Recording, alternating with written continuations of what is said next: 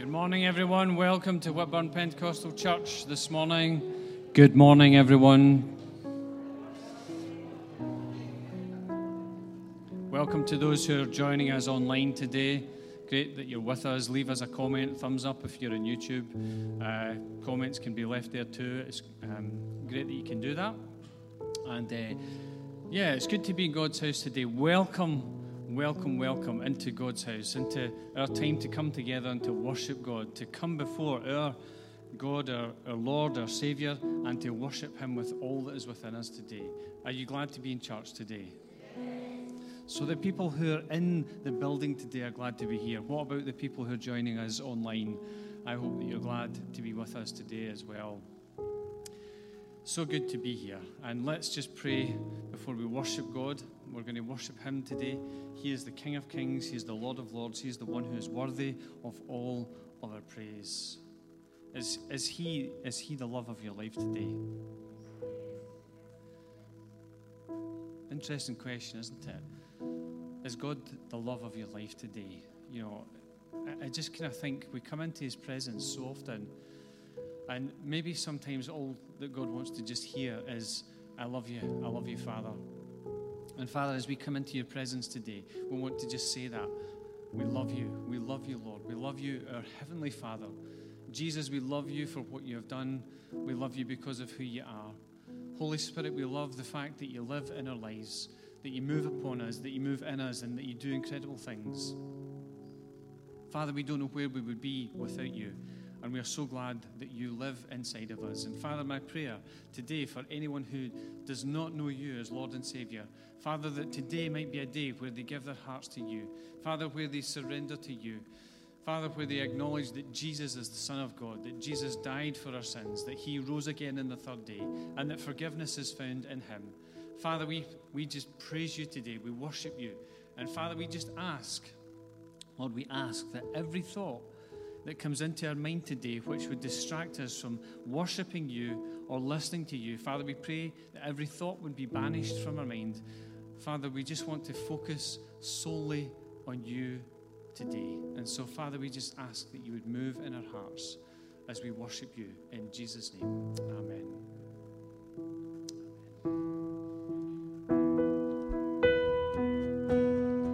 Stand if you want.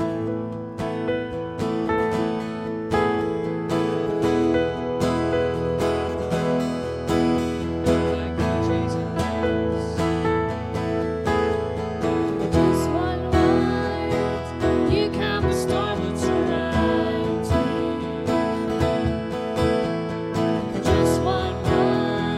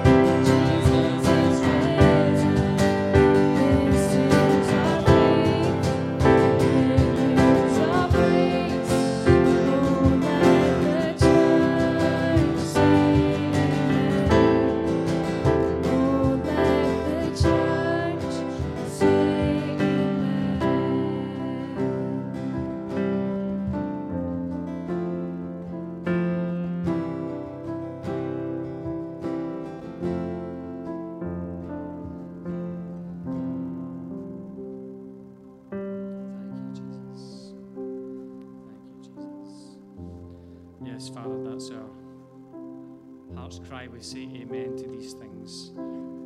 Father, we ask that, in the words of the bridge of this song, that the lost will come home.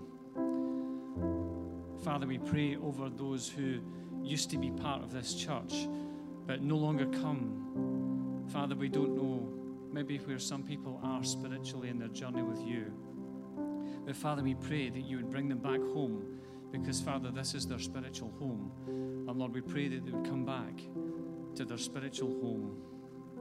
Father, that the bound will go free. Father, we pray, like Jesus said in Isaiah 61 when he opened the scroll and quoted from the scriptures that very portion, that he would set the captives free. Father, those who are bound by chains of guilt, chains of fear, chains of addiction, Father, we pray that you would set the captive free. Father, that there would be freedom in your house. Father, that the weak will be strong, that the broken will be redeemed. Oh, Lord, that you would come and that you would strengthen us. Father, that you would empower us. Father, that you would fill us, that there would be an infusion of your Holy Spirit in our lives. Father, that we might know without a shadow of a doubt that you're with us and that we are called the children of God. Oh, Father, that you would come and do a new thing in us, do a new thing at the very core of our being, the very core of who we are. Father, do a new thing. The morning will dance. Oh, Father, we pray over those who grieve and those who mourn in our fellowship. Father, that you would restore the joy. Father, that you would restore and bring to a time of rejoicing. Father, we know that it's difficult when we lose people. And Father, we grieve. We know what it is to grieve as a church. And Father, we ask that you would turn our mourning into dancing. Oh, Lord, that you would come. Father, that it would just be something of your Spirit, something from heaven that would touch our hearts.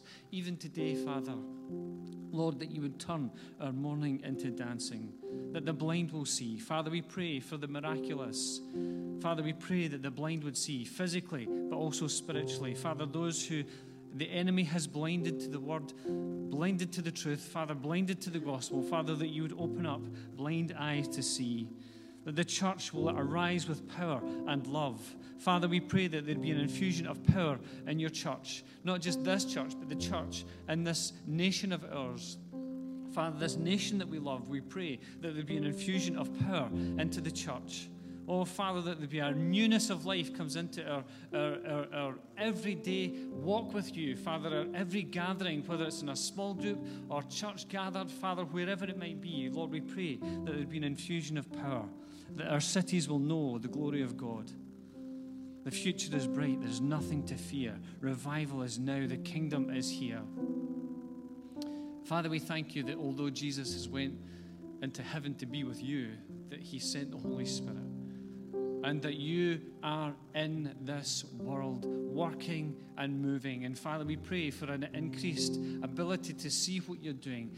Father, that we would yield ourselves and surrender ourselves so that we might be part of what you're doing in this world. Father, we pray that there'd be something of your Spirit that would move upon this church, upon our lives, and across the church in this area of West Lothian, across our nation, Father, that would be a real sound of revival in your church, Father. Lord, I know that it's not just us that you're speaking to about things like this. Father, you're speaking to other churches about this as well.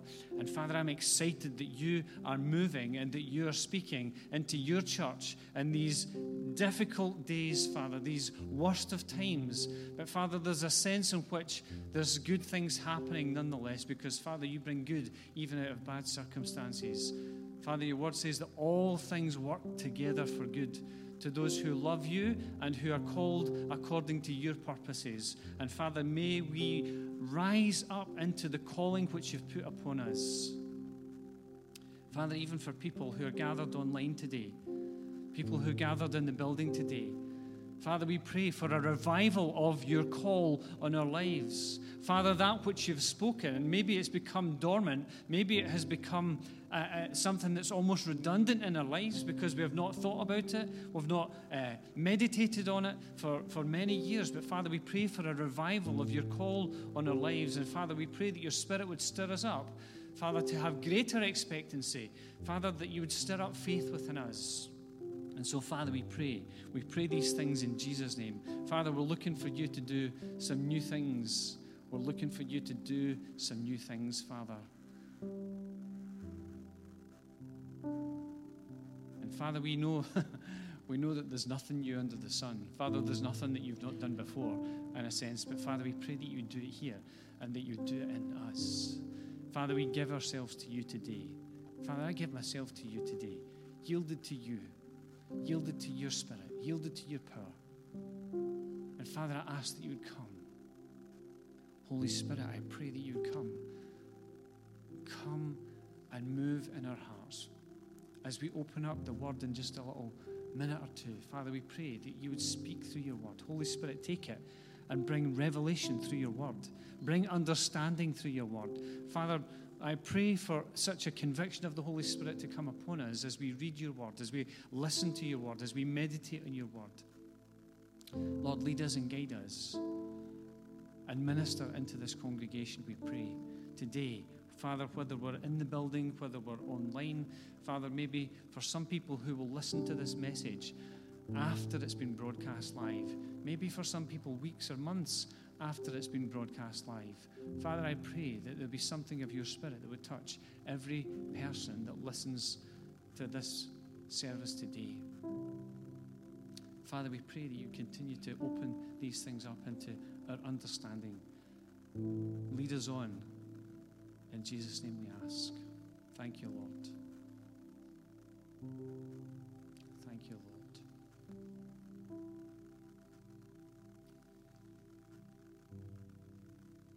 Just something that I feel that God is impressing on my heart. I just keep seeing the pictures of people in my head. And I feel that God is wanting to encourage people. And I know this. I know this in my head. It's not just something that's revealed by the Spirit in the moment. I know this in my head. But I feel God wants to encourage some of you who are mothers in this place today, or maybe even online. Some of you who are mothers and you've been praying, and you've been praying, and you've been praying, and you're looking for God to do something in the lives of your children. And I just feel that God is saying He has heard your cry. He knows, He understands. Keep persevering, keep pushing and keep praying, keep seeking Him. And just hold on to what He has promised you. And if you're needing a word from God, I pray, my prayer is that you press into God and that you listen to what the Holy Spirit wants to reveal into your heart in the quiet moments. God has seen, God has heard, God has felt your pain. He has felt the tears that have flowed down your cheeks as you have prayed. God understands and God knows. Keep pressing in. Keep praying. Keep holding on. Keep believing.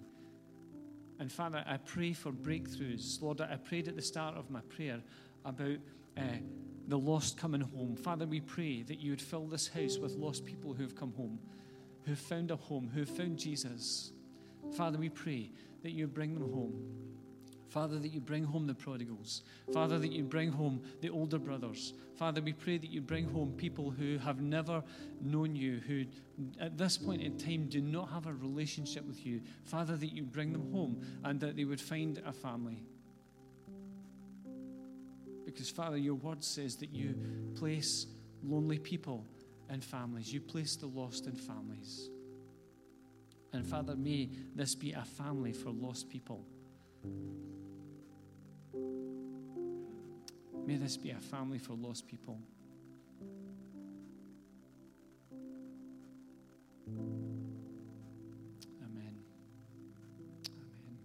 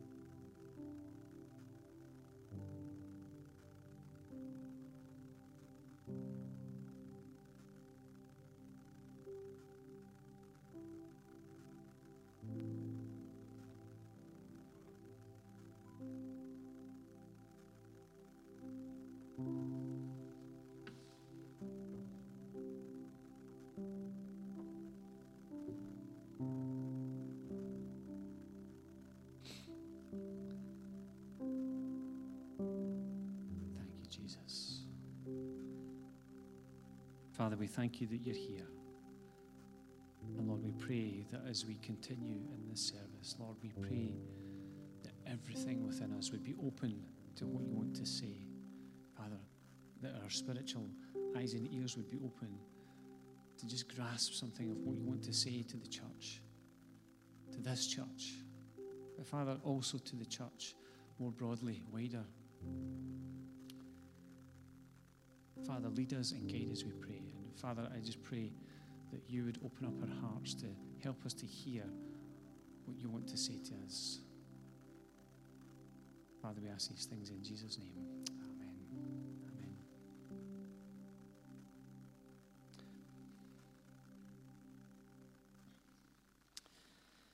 Okay, just some things that we need to do in terms of announcements. We need to do the photo for the track and trace, etc., all that stuff, which I'm going to do right now, and just get that out of the way first. Smiling, happy faces. Not that I would know you're hidden under a mask. Just to remind people that we do have prayer on Monday at 9:30 on Zoom. If you don't have the link for that and you want it, just drop me a message somehow and we'll get that to you. On Wednesday night, we'll be continuing our sessions on the prophetic as well as praying together. And this week, we'll look at prophetic ministry in the church. That's going to be the theme that Clem will talk about. Now, I want to show a video. It's rather long. It's 7 minutes. And just to preface this, it's from Open Doors. We've got an email from Mark just during the week, Mark Hind, who works for Open Doors. Some of you will know Mark.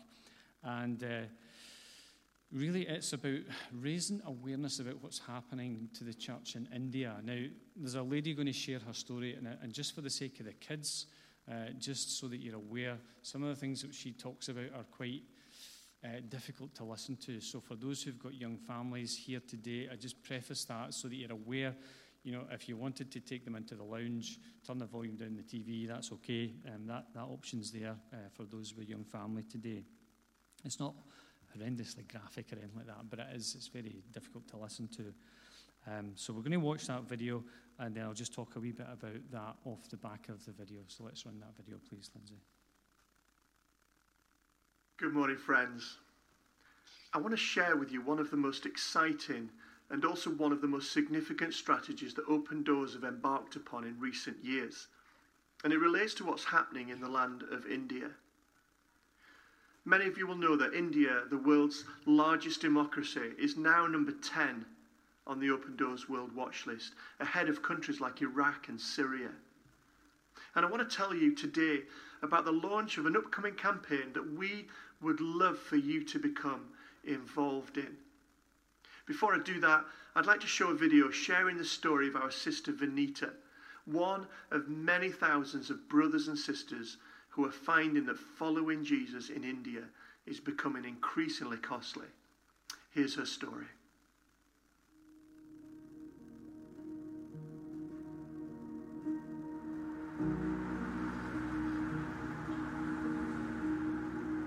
When they snatched my baby daughter from my arms, I felt as if our lives would not be spared that day.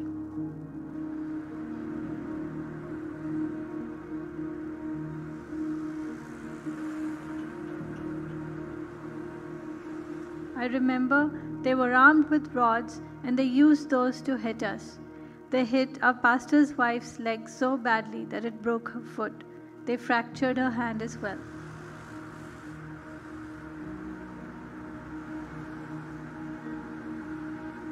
That night, for almost half an hour, they kept hitting us and beating us. They smashed up everything in the house. While they were beating me, I was holding my 6-month-old daughter, but they snatched her from me and threw her on the floor, injuring her leg. As I was running, they were chasing behind, beating me, and trying to catch me. My life was saved as I ran into my neighbor's house and was protected. Otherwise, surely they would have beaten me to death.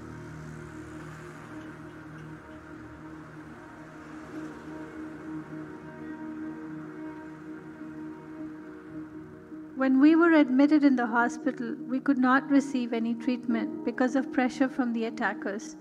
For 3 days, we received no treatment. I prayed every day because our pastor's wife's condition was so serious.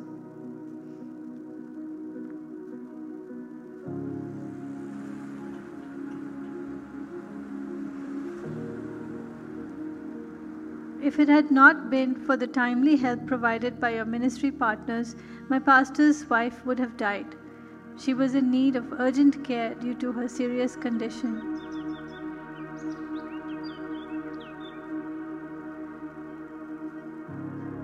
Before Jesus left with this world and his body, he said, "Forgive them, Father, for they do not know what they do."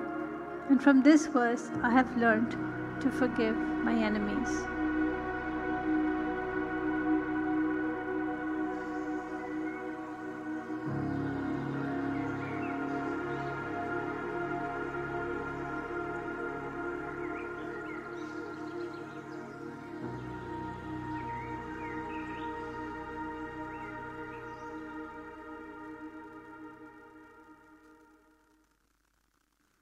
What's happening to our church family on the ground in India is shocking. And Open Doors believes that now is the time for God's people all over Scotland to shout out and let the world know. Our partners on the ground are saying, do what you need to do and say what you need to say. The situation is deteriorating. And it wouldn't be an exaggeration to say that the church in India is facing an existential threat. And so in response to that plea, Open Doors are about to launch a campaign called Impact India. And the aim of this campaign is to change the ending of the story that the extremists are hoping to write. To show our Indian church family that we are standing with them, affirming God's promise that the church will not be destroyed, and that not only will it survive, but it will remain salt and light to the whole of India. And so my question today to you is, are you willing? Would you please be willing to get involved? Because if enough of us are willing to do something, then we believe that we can make a really significant difference for our brothers and sisters. And so there's lots of things that we're planning for this campaign, but today I just simply want to ask you 3 things that you might be willing to do to make a difference. The first is, will you share? On the 1st of July, Open Doors are releasing a shocking and devastating report called Destructive Lies. We've created this report in partnership with the London School of Economics, and it's a report about what's actually happening on the ground in India. And the lead recommendation of this report is that Open Doors are calling on nations, on governments, on the United Nations to convene an international fact-finding mission to investigate what's actually happening on the ground in India. We want the world to know what is happening. So we're setting our sights high, and for this to carry weight, we need as many MPs at this launch as possible. So my first question is, would you be willing to invite your MP to the launch? We plan to make that easy for you. There's a tool on the Open Doors website. You can go there directly, or you can use the QR code and the link that are on your screen. And there you'll be able to put in your postcode and send an email that we've prepared for you to your MP to invite them along. If we can get as many there as possible, it will carry more impact. Second thing we're calling on the church to do, we're asking if you will pray, commit to praying through the month of July. We want July to be a month of prayer for our church family in India, and we're launching that month of prayer with a special online prayer webinar on the 1st of July. I'd love to invite you along. You can register again, going to the Open Doors website, or using that link and the QR code or the link on your screen. Go to the bottom, you can register there. Just thinking about how powerful an evening that's going to be as we join together to stand with our Indian church family and pray for them. And then we're hoping we are providing you with a prayer diary that you can get on the website, or if you're already subscribed to the Open Doors prayer diary, then you can receive that, and that will help you to know what to pray for each day. Thirdly and finally, maybe you would be willing to help with, we're launching a fundraising initiative called Walk With Them. Encouraging people to get sponsored to do walks of different lengths and pray as you walk, maybe as an individual or as a group. You might be willing to do something like that to raise the much needed practical support that we're hoping to send to our Indian brothers and sisters. There's so many other things we're planning. Time won't allow me to share those things. But what a blessing it would be if you're willing to do one or more of those things. Imagine if every person watching just did something, what an impact we could make together. An impact that would strengthen and encourage the church in India so that lives can continue for generations to be transformed by the power of the gospel of Jesus Christ. Whatever you do to help with this campaign, I'd just like to say a huge thank you. May God bless you. Take care. So we want to be part of what Mark is talking about. I will send an email out with all the information which has been passed to me, just so that you have that and you can act on that as well. I encourage you to write to your MP. You can maybe do that. If you're not used to all the technology, you don't use technology, that's fine. I'll happily help out. If you need a hand, just give me a shout. But we want to be involved in that. We've not had a chance to discuss this yet as a leadership, but we do want to kind of try and do something to support practically, financially.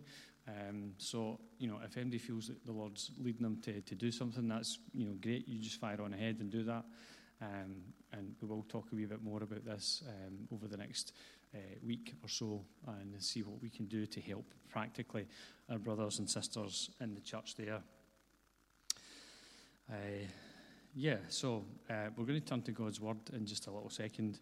I'm going to pray, and then we're going to read Scripture. We're going to go to 1 Thessalonians chapter 1, and we'll read the whole of that chapter, 1 to 10, and then I'm just going to share a few thoughts. I know time's marching on, but we'll share a few thoughts. Let's pray. Father, we thank you that you want to speak to us.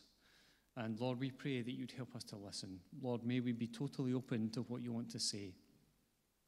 And Lord, as we open up your word to 1 Thessalonians, Lord, we pray that our hearts would be receptive to what you want to say to us. In Jesus' name we ask. Amen. Amen. Good to see everyone.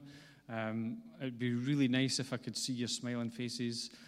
So remember, I'm maybe feeling a bit insecure, but I need to have the big body language. So feel free to say amen or encourage with some way, that would be really helpful for me. But let's read 1 Thessalonians chapter 1. And just as I introduce this, I've been wanting to share from this passage of Scripture for a while now. It's been in my mind for probably a few months now. Shall I, shall I not? I do not really felt that I was led to do it until now. And so over the next 5 weeks, we're going to look at this first letter of Paul and Silas and Timothy to the church in Thessalonica. So that's where we're going to be going over the next few weeks and just taking a chapter a week and pulling something out of that chapter, which I feel God is maybe saying to us as individuals or as the church. So let's read. Paul, Silas, and Timothy to the church of the Thessalonians, in God and the Father and the Lord Jesus Christ. Grace and peace to you. And then he goes on to say, we always thank God for all of you, mentioning you in our prayers. We continually remember before our God and Father your work produced by faith, your labor prompted by love, and your endurance inspired by hope in our Lord Jesus Christ. For we know, brothers, loved by God, that he has chosen you. Because our gospel came to you, not simply with words, but also with power, with the Holy Spirit, and with deep conviction. You know how we lived among you for your sake, and you became imitators of us and of the Lord in spite of severe suffering. You welcomed the message with joy given by the Holy Spirit, and so you became a model to all the believers in Macedonia and Achaia. The Lord's message rang out from you, not only in Macedonia and Achaia. Your faith in God has become known everywhere. Therefore, we do not need to say anything about it, for they themselves report what kind of reception you gave us. They tell how you turned to God from idols to serve the living and true God, and to wait for his Son from heaven, whom he raised from the dead, Jesus, who rescues us from the coming wrath. What an incredible passage of Scripture. An incredible passage. And one of the things I want to focus in on this passage today is where Paul talks about them being a model church. A model church. This church in Thessalonica was born out of the ministry of Paul and Silas. We read about that in Acts chapter 17. And it says some of them, it's talking about Jews, Paul and Silas had pitched up in Thessalonica. They went into the synagogue over 3 Sundays, and they basically opened up the scriptures and began to convince the people in the synagogue of the truth that Jesus is Christ. They proved that from the Old Testament scriptures. None of the New Testament was written at this point. In fact, 1 Thessalonians was probably one of the first books of the New Testament to be written when Paul was at Corinth.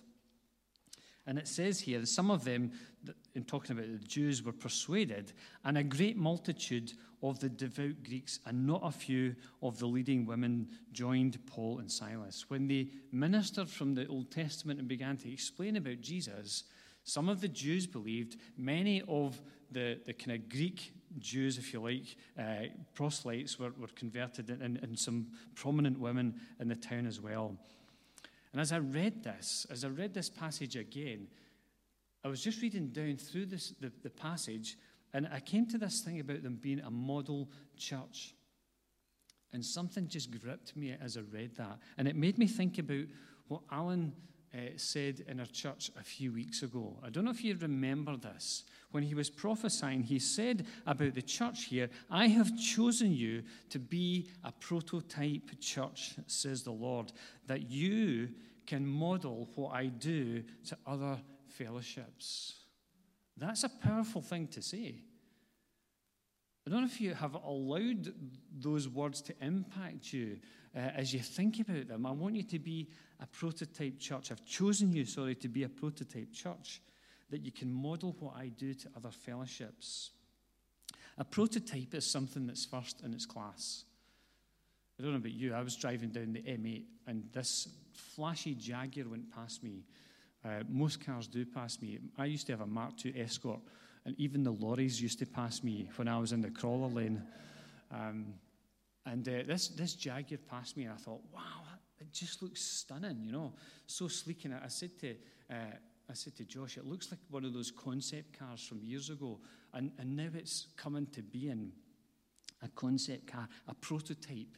And I think that's what we're talking about here, something that happens first. And it really resonated within my spirit as I read that. And as I thought about Isaiah 43, 18, 19, about God wanting to do a new thing. But like every prophecy, if God has given you a prophecy through the prophetic gift, you can press into it prayerfully, or you can ignore it. We have a choice. When God says something into our lives, we always have the choice as to what we do with that. Let me borrow a verse from the end of 1 Thessalonians. It's in chapter 5. It says this, "Do not quench the Spirit." And what it's saying is that there can be this fire of God that starts to bubble up within you, and you can put the fire extinguisher on it and just drown it out and put the fire back down and go, that was a bit close. God nearly did something in my life there that might have been quite scary. And we go, and we pour the water onto it, and we quench what the Holy Spirit's wanting to do. And we can do that with prophecies. It says in verse 20, "Do not despise prophecies." We're not to treat them with contempt, but test all things and hold fast to what is good. And when Alan shared this prophetic word into the life of the church, there were so many things within me that it was like the Holy Spirit had already began to say some of these things just in the time that I spend with God. And when he began to say these things, many of the things which he spoke about, they were finding a resting place in my spirit. But I was challenged by this. And I'm thinking, if we're going to be a prototype church, we need to be a prototype people. Not a prototype pastor, not prototype leaders, but a prototype people. And that's what I felt God was saying as I read 1 Thessalonians, was to challenge the church. And I know that time is marching on, and I've really only got to my introduction. But 1 Thessalonians 1:7 says this, and so you became a model to all the believers in Macedonia. That word there, model, is like a dye. You know how you make a mold and you make other things from the mold? It's like that. It's like something is struck. It's like there's an imprint made. And I kind of thought, how do we illustrate this? I've talked about plasticine a few times in the life of the church recently. Imagine this is your life. For those who are old enough to remember it. Imagine this is your life, and God wants to do something in your life that brings the imprint of who he is into your life, so that when other people see you, they go, wow, there's a model of what I want to be like. And I thought about this. Have you ever played with plasticine? Not for a while, some people. But I'm going to do this, and I'm going to end up getting my hands all mucky. But in order to do something with plasticine, it needs to be soft. It needs to be moldable. It needs to be warm. And there's something about plasticine when you handle it. Usually when I'm sitting in my office, it's my wee bit of blue tack. And before you know it, I've been playing with it so long it ends up sticking to my fingers and I can't get it off. But if you think about this, if we remain cold in our relationship to God, if we remain hardened in our relationship to God, God can't bring those impressions of who he is into your life. Now, I don't have a signet ring, but if I take my ring and press it into the plasticine, I know you can't see that.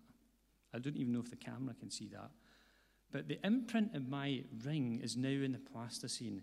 And I think that's what God is saying, that he wants to make his imprint in our lives. He wants to leave his mark in our lives so that we become a model of who he wants us to be. And it says, and so. And so. And when something in the Bible says, and so you'll become a model, we need to understand what came before the and so. And that's where I want us to focus just a little bit today. I want us to focus a little bit on being examples. I just need to switch my clicker on. So that's the passage that we read. The question I'm going to ask is, are you a model Christian? There's a question. There's a question and a half. Are you a model Christian? There's a challenging question. Are you a model Christian? Can people see Jesus in you?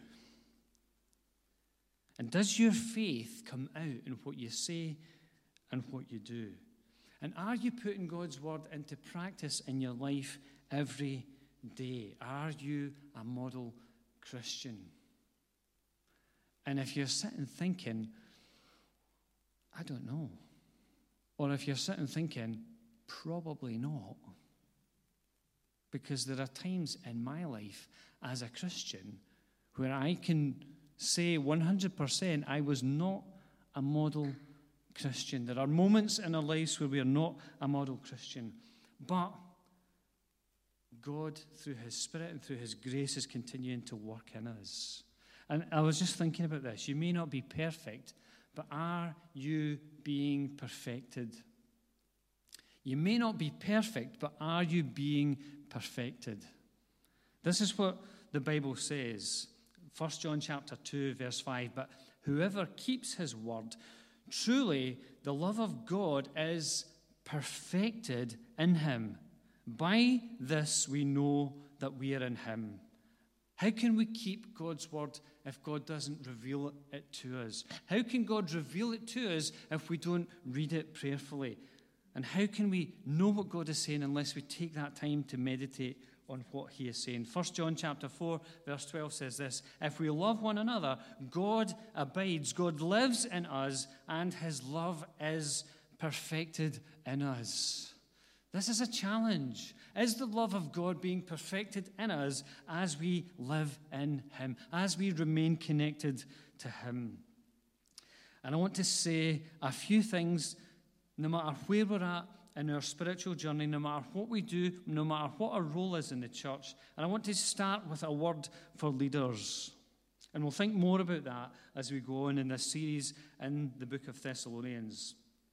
Listen to what 1 Thessalonians chapter 1, verses 4 and 5 says. It's on the screen. For we know, brothers, loved by God, that he has chosen you, because our gospel came to you not simply with words, but also with power, with the Holy Spirit, and with deep conviction. You know how we lived among you for your sake.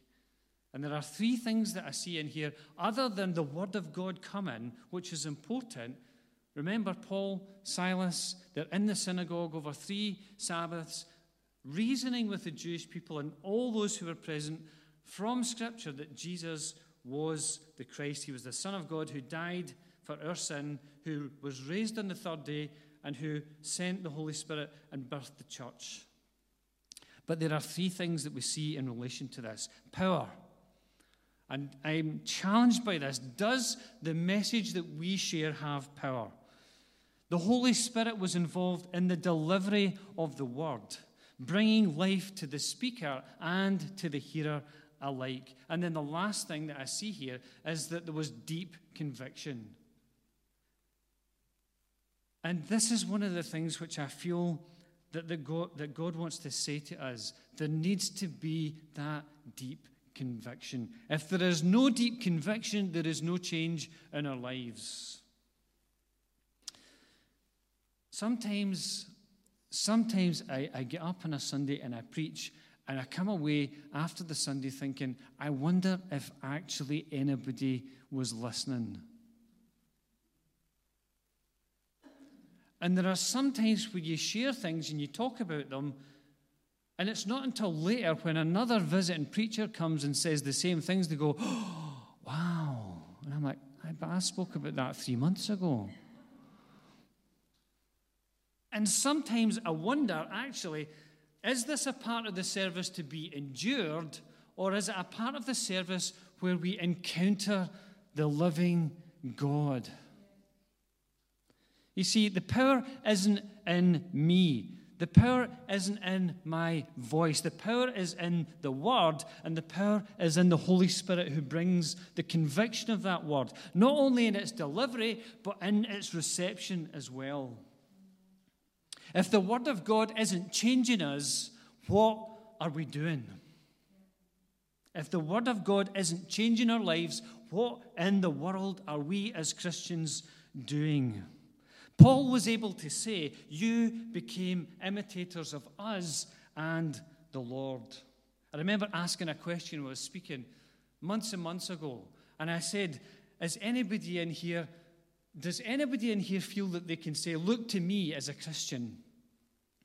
And everybody got really shy and really humble, and they said, don't know. But the reality is that people should be able to look at us and see an example of a Christian and say, that's how I want to live my life. That's the type of person that I want to become. Because we demonstrate in our lives the love of God, the grace of God. We demonstrate the fruit of the Spirit: love, joy, peace, patience, goodness, kindness, gentleness, faithfulness, self-control. I think I missed that one out. Did I miss something? Can people see Jesus in us? Are we model Christians? Because until we become model Christians, we don't become a model church. And God is speaking to every single one of us. A word to the congregation. It says of those believers, some who were Jewish, some who were Greek, some who were prominent women, that they welcomed the message with joy given by the Holy Spirit. They welcomed the message with joy. I hate the fact that everybody has to wear masks, because I don't see if you're welcoming the message with joy or not. It's like, hurry up and finish. Sometimes that's what the masks do. It's like, hurry up and finish. Do we receive the word with joy? When we read the word and God speaks to us through it, do we receive it with joy into our lives? The word brings conviction in our lives. I don't know about you, But I know what it's like to come under the conviction of the Holy Spirit, especially in the times when you mess up. And as soon as you do it, you're like, oops, I did it again. Do we welcome the word when we hear it in sermons? Do we welcome it with joy? Or do we? My friend Peter Cochrane used to say this when I started off on my ministry journey. He said, in the first year, the first year you'll be idolized. In the second year, you'll be scrutinized. In the third year, you'll be pulverized. And then the cycle will just keep going after that. And sometimes I wonder, because I've sat in the congregation as well, are we scrutinizing the word? Are we scrutinizing the preacher? Are we looking to see if he's got his shirt buttoned up the right way? Or has he got a hair out of place? Are we scrutinizing what's happening? Are we scrutinizing all these things? Or are we allowing the word of God to scrutinize us? Because until we get to a place where we want the word of God to scrutinize our lives, then we will not change. It will be like a hard piece of plasticine that can't be molded, cold to the things of God. Sometimes we can become over familiar with the message. Sometimes we can be hearers and not doers. Sometimes we can be better at hearing on behalf of somebody else than we can for ourselves. Well, listening to the preacher preaching, I know because I've sat in the congregation and done this and thinking, I hope such and such is listening to this message, because that's really for them. And the Holy Spirit's saying, it's for you. Listen to it. But it's only as we allow God to scrutinize us, as we allow the Spirit to scrutinize our thought life, all these things, that we become changed. And it's only as we're changed on the inside by the Word that we will become who God wants us to be. And it's this transformation, we were chatting about that just at the start of the service, it's the transformation in our lives that speaks volumes to us, to others, but also, remember this, to the spiritual powers. The church is a declaration in this world to spiritual forces that a lot of the times we're not even aware of, especially in a Western, secular, humanistic culture that denies there's a spiritual world, that rationalizes everything away, but some things can't be explained rationally. There is no rational explanation. And we need to allow ourselves to be that declaration to the spiritual forces, heavenly forces, demonic forces. And if your life as a Christian does not look different today than it did to this day a year ago, then ask the question, why? Why have I not changed? Why am I not growing? Why are the old habits that I'm still wrestling with still there? Why aren't we changing? If your Christian life is not on a trajectory of growth, then it's either at best stagnant and staying still, or at worst it's on the way back. And so many Christians, they keep going back, they keep going back, they keep going back. But not these Christians. It says, and so, these things in your life cause them to become a model to all the believers in Macedonia and Achaia. Do you know, as I was going through my devotions this week, I came across this. I'm using Nicky Gumbel's Going Through the Bible in a Year thing. That's what I'm using just now. This is what he said. This should be our prayer. To be a church worthy of imitation, where the gospel rings out not only in our own local area but everywhere. The aim is not empire building but gospel spreading. Paul does not commend the Thessalonians for the size of the church. We don't know how big it was. Instead, he commends them. You're the message. Do you know something? I can put my hand on my heart and say this before God. I am not interested in building an empire. As the leader of this church, I am not interested in building an empire. I couldn't care less. I couldn't care less about empires. What I care about is the kingdom of God come and his will being done in us, in our church, and in our community, and in the communities that surround us as well. I am not interested in the whole stuff that goes on with human thinking, all that stuff. It can be such a distraction in the church. It goes on to say in this passage, in verse 8, the Lord's message rang out from you, not only in Macedonia and Achaia. Your faith in God has become known everywhere. Therefore, we do not need to say anything about it. Known everywhere. Are we a model church? Are we model Christians? And what's underneath all of this? There are three things that I see, and I know my time's gone. There's a trinity of sorts in here, and I will touch on it. Faith, hope, and love. Faith, hope, and love. When we see Paul talk about this, and he says we continually, I think I have another slide here, maybe I don't. We continually remember before our God and Father your work produced by faith, your work produced by faith, your labor prompted by love, and your endurance inspired by hope in our Lord Jesus Christ.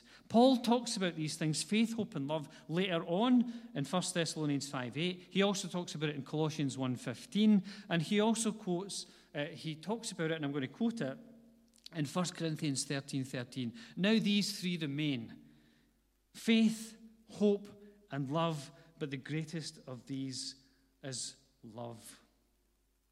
Without faith, we can't please God. Without love, we don't have God in our lives because God is love. And without hope, we've lost sight of who God is and what he wants to do in our lives. Works that are produced by faith. What is your faith producing?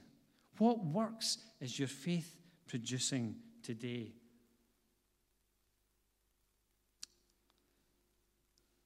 Are you passionate for serving God?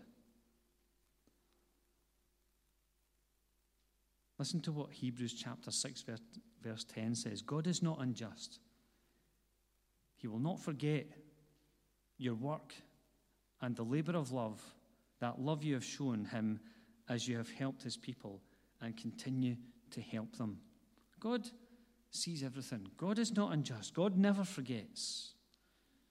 In verse 9 we go on to read that we're serving the living and true God. How passionate are we for serving God? And then he talks about the endurance inspired by hope. Endurance inspired by hope. Waiting with expectation. As we wait on the Son from heaven. I don't know if you've noticed this when you read 1 Thessalonians, that first book. As it was written, it would have probably been written as one piece of script. And later on, it was divided out into chapters and then down into verses. And maybe it's a coincidence, but at the end of each chapter, Paul refers to the second coming of Christ. He talks about waiting with hope and rescued from wrath. In the second chapter, verse 19, he talks about how the Thessalonians are the hope, joy, and crown of Paul, Silas, and Timothy when he comes. 3:13, blameless when the Lord comes. And one of my favorite passages, 1 Thessalonians 4:13-18, where it talks about the resurrection of the dead and what will happen when the Lord returns. How the dead in Christ will rise first. And then we who are alive will be caught up together to meet him in the air, and so we will be together with God and with those who have went before us. Isn't that incredible? And then in verse 5, he talks about us being blameless at his coming. If the Lord returned right now, would you be ready to meet him? Would you be ready? Because that's what the New Testament encourages us to do. The disciples were all caught up with time. When's it going to be? What's going to be the sign of your coming? Jesus said, watch out that you're not deceived. But he says it's not given to you know the time, but he did say you need to watch. You need to watch how you live your life. Are you living your life as a model Christian? Are you a model Christian? These things that we've spoken about, you will find woven all the way through Scripture, Old Testament and New Testament alike. And most importantly, Jesus affirmed this teaching. And it's these things in action, not words, because we can all talk a good game.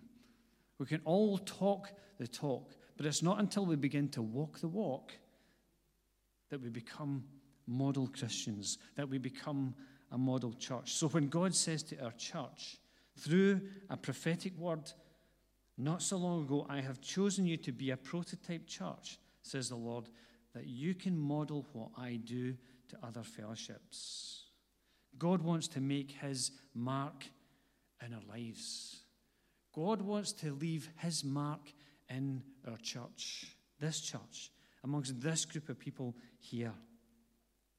But we need to realize that it doesn't just happen.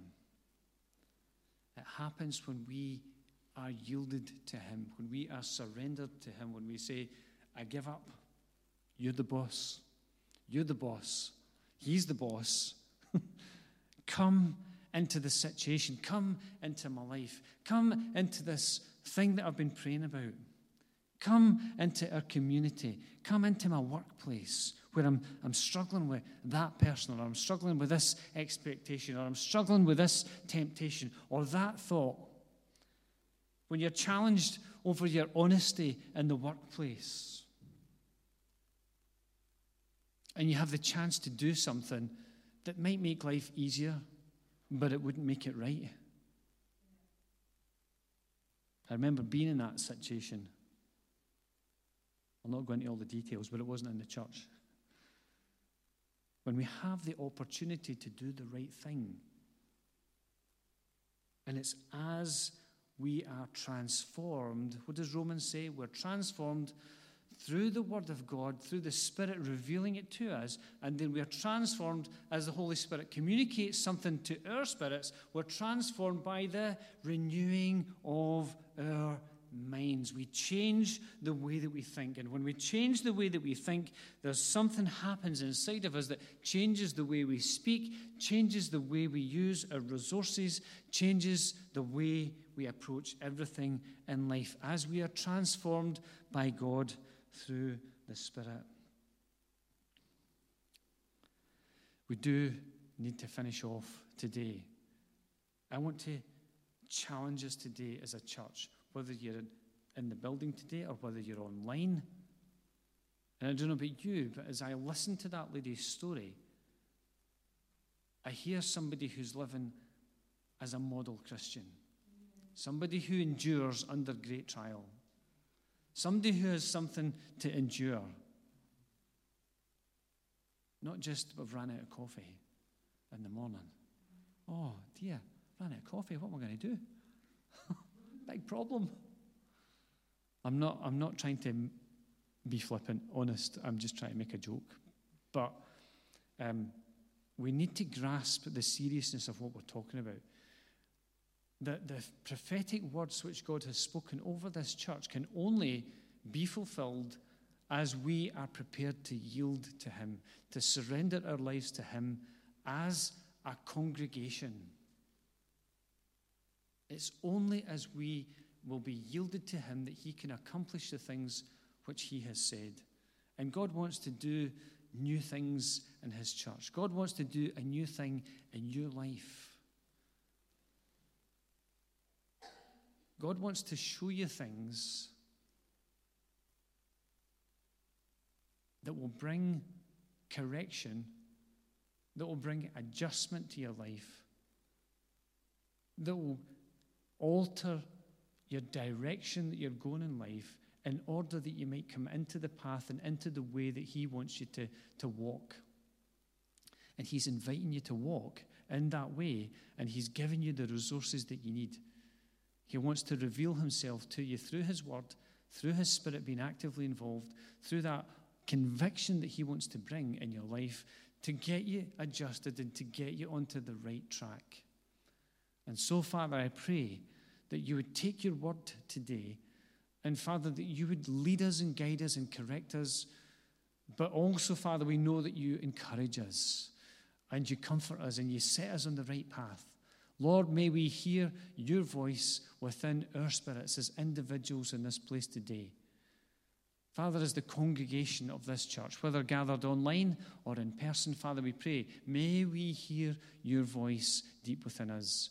And Lord, we surrender to what you say. We will surrender to what you say. And so, Father, lead us and guide us. Father, may we go from this place today encouraged, Lord, that you are able to do the things which you ask us to do. Father, as I prayed earlier, may there be a reviving of the call that you've put in our lives. Father, some of us, we've had prophetic words in the past, but we have forgotten all about them. Father, help us to take them out, to read them, to meditate on them, to pray through them. Father, to allow you to speak afresh, that, Father, we might become the people you want us to be, that we might rise up into the calling which you have placed on our lives. And maybe for some today, you've never made that decision to follow Jesus. You've never made that decision to invite him into your life, to take over your life, to become the person who steers and directs, the person who's in the driving seat, as it were. You've never made that decision. You've heard the message time and time again. You've become familiar with the message. You could almost preach the message, but you've never surrendered to the message. The message is a person. The message is Jesus. And the message is Jesus as he lives in us. And I ask you, invite you, encourage you to take that step to surrender yourself to him today. I'm going to pray a prayer. Pray this prayer after me. If you've never asked Jesus into your life, if you've never surrendered to him, then you pray this prayer after me. Dear God, I thank you for Jesus. I thank you that he died for my sins. I thank you that he comes to make me clean, to make me whole, to give me a new start, to lead me on the right path. And so I invite you in. I ask that you forgive me. I ask that you make me clean and make me whole and lead me into the life which you have for me. In Jesus' name, amen. And if you've prayed that prayer, then come and let us know. If you're online and you've prayed that prayer, let us know. And we just want to encourage you and pray with you and lead you on into the things that God has for you. May the Lord bless you. May you have a fantastic, hopefully restful Sunday. Hopefully the sun will come out and brighten us all up. But the Lord bless you and your family, and may you know God's presence in your life this week in Jesus' name. Amen.